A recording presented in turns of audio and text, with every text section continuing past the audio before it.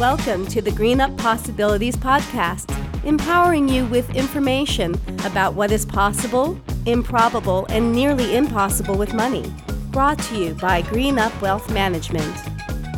Thank you for joining us. I'm Tony Marquez, Vice President and Wealth Advisor at Green Up Wealth Management. And I'm Aaron Kirsch, Chief Client Advocacy Officer at Green Up. On this podcast, we're going to discuss the concept of money buckets.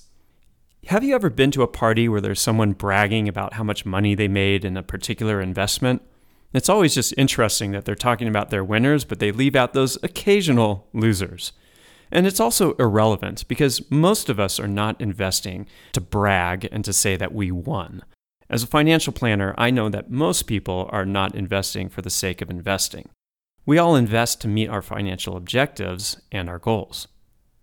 Aaron, I tell my clients all the time that our money and our investments are a means to get us to the goals that we have, to get us the things, the experiences, and the time that we want out of this life. So when we invest clients' money, it's important to talk about what those goals are. Is it a new car? Is it a vacation? Is it helping a loved one through their education? Or is it finally getting our time back and being able to retire? Then when we figure out what the money is going to be needed for, that's how we're going to be able to determine how we're going to invest your money. So we as planners should be having the conversations around the things that you want to accomplish. We need to be talking about the budget that you have, so how much money you're going to want to spend, what you dream and what you wish for, how you feel about risk and your tolerance for it, and then help you navigate these considerations to become comfortable and empowered with your finances. Right, Tony. When it comes to risk, there are several important considerations when you're investing. One is your age. And typically, if someone is older, they are more conservative, and if they're younger, they have more time and they're more aggressive. So that's an important consideration. Another is, what is your risk tolerance? How do you feel about the market volatility?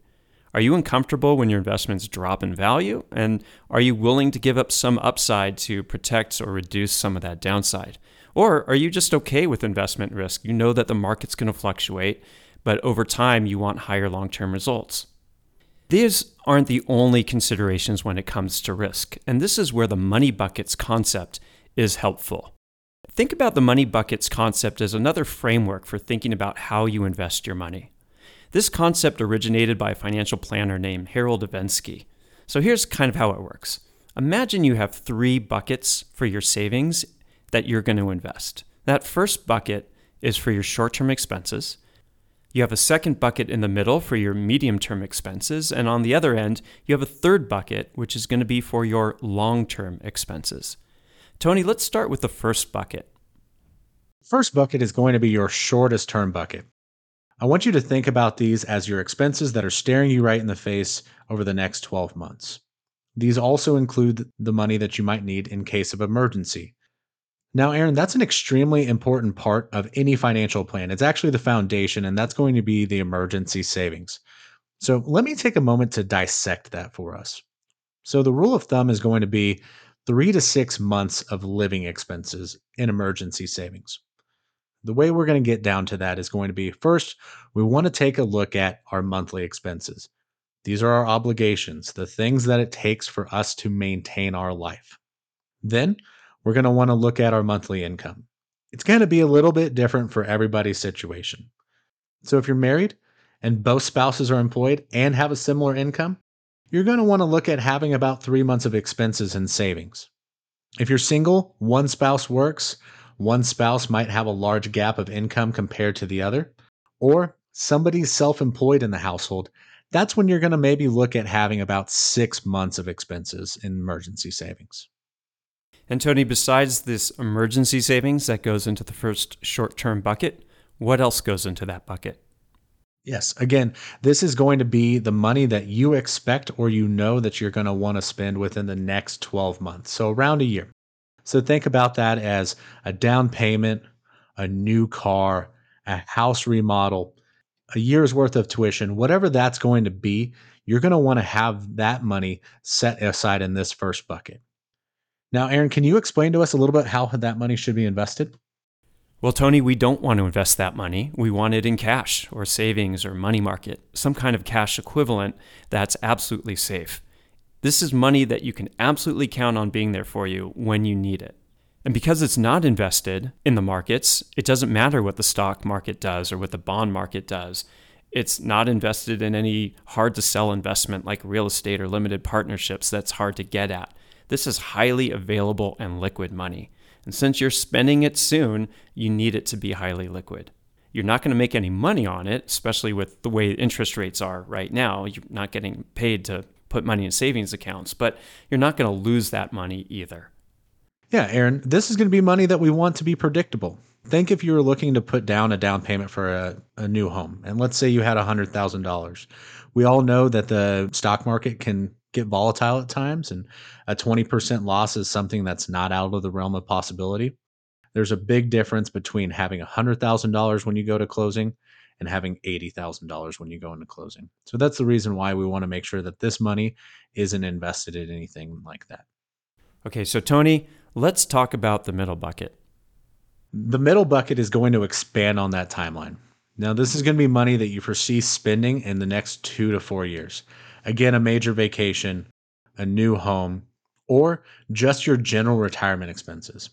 For those of you that are retired, you've got a handle on your spending, and you're going to want to extrapolate out by putting into the second bucket the next 2 to 4 years worth of income that you're going to want to spend. And Tony, what kinds of investments would you look at for the money that goes into that middle medium-term bucket? So this money you're going to want to look for a little bit more return with, but still being conservative in nature.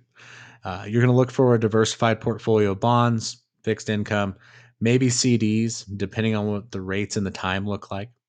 But what we're going to want to, again, emphasize with this is being conservative. So looking for a little bit more return, but compared to stocks, still trying to be more conservative in nature. Right, Tony. Since you have a little bit of time, you can aim for slightly higher returns than cash, and you can take on a little bit of risk because you're not spending that money in the next 12 months, but you're still going to spend the money in the next 2 to 4 years. So you don't want to go too aggressive with that money. Conservative is the way to go. Tony, the third bucket is for long-term expenses. This is money you're not going to need for a while. And for most people, that's typically a time frame of 5 years plus. Yeah, Aaron. Just as you mentioned, this is going to be the money that we don't need for a while. This is going to be the area that we're going to look for more growth. We're going to maybe get a little bit more aggressive and invest our money in things like stocks and equities. All right, Tony. So we have cash in the first short-term bucket. We have bonds in the middle medium-term bucket.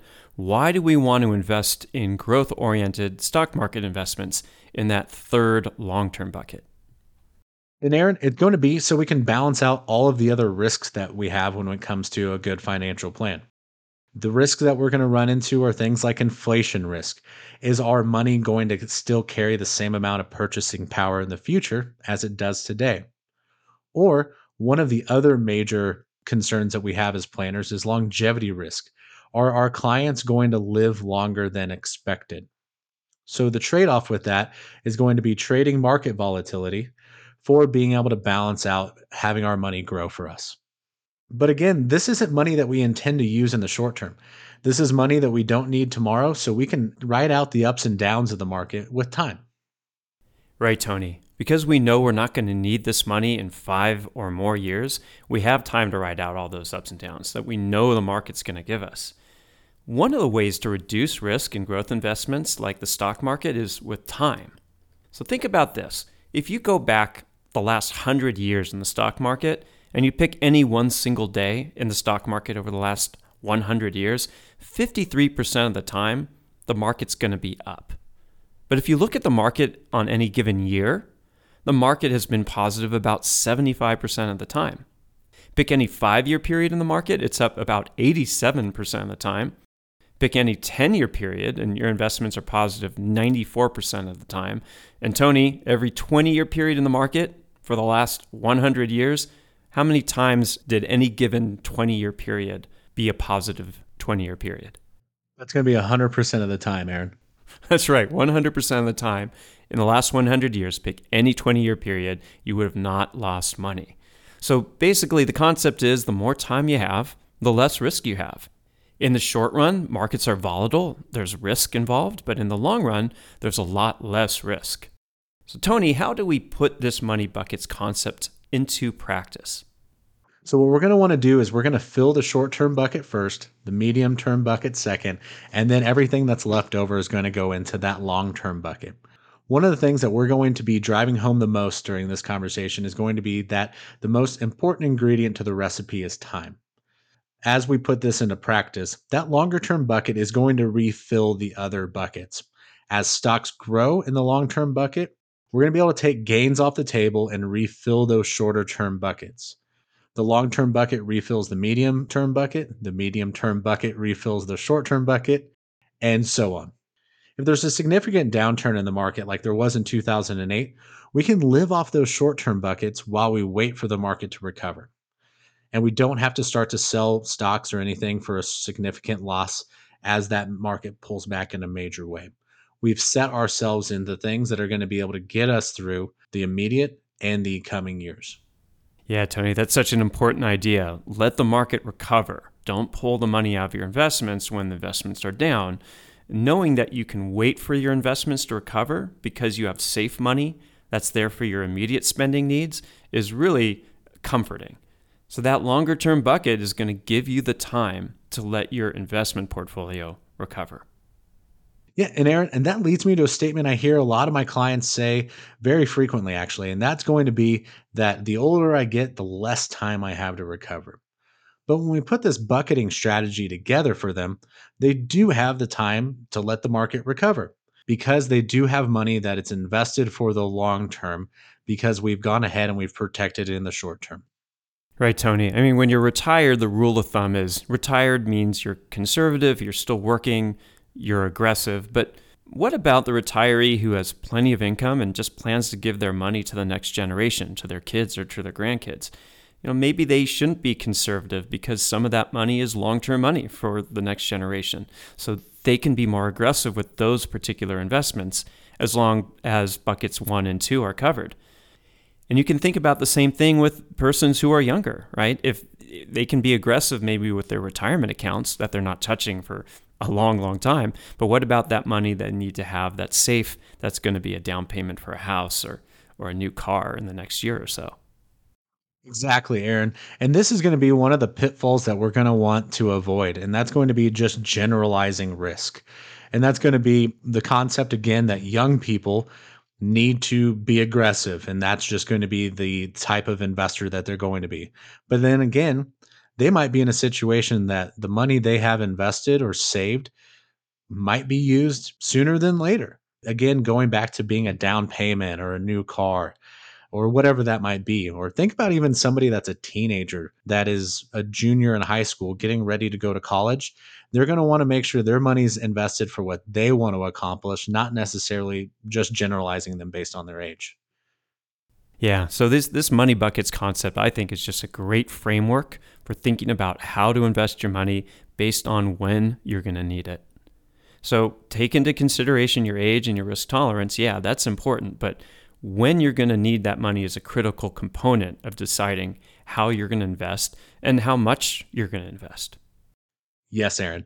You're going to want to take the time to talk to your wealth advisor. There are advisors out there that are going to want to solve your complex problems with a cookie cutter approach, preset portfolios, or a basic risk tolerance that one size fits all. Your unique plan should have a focus on your unique situation and your unique needs. You should create an investment plan that helps you reach your personal financial goals. Yeah, that sums it up really nicely, Tony, so thank you. For the entire team at Greenup Wealth Management, I'm Aaron Kirsch. And I'm Tony Marquez. Thank you for listening. Greenup Wealth Management is a registered investment advisor, and the opinions expressed are our own. All statements and opinions expressed are based upon information considered reliable, although it should not be relied upon as such. Any statements or opinions are subject to change without notice. Information presented is for educational purposes only and does not intend to make an offer or solicitation for the sale or purchase of any specific securities, investments, or investment strategies. Investments involve risk and, unless otherwise stated, are not guaranteed.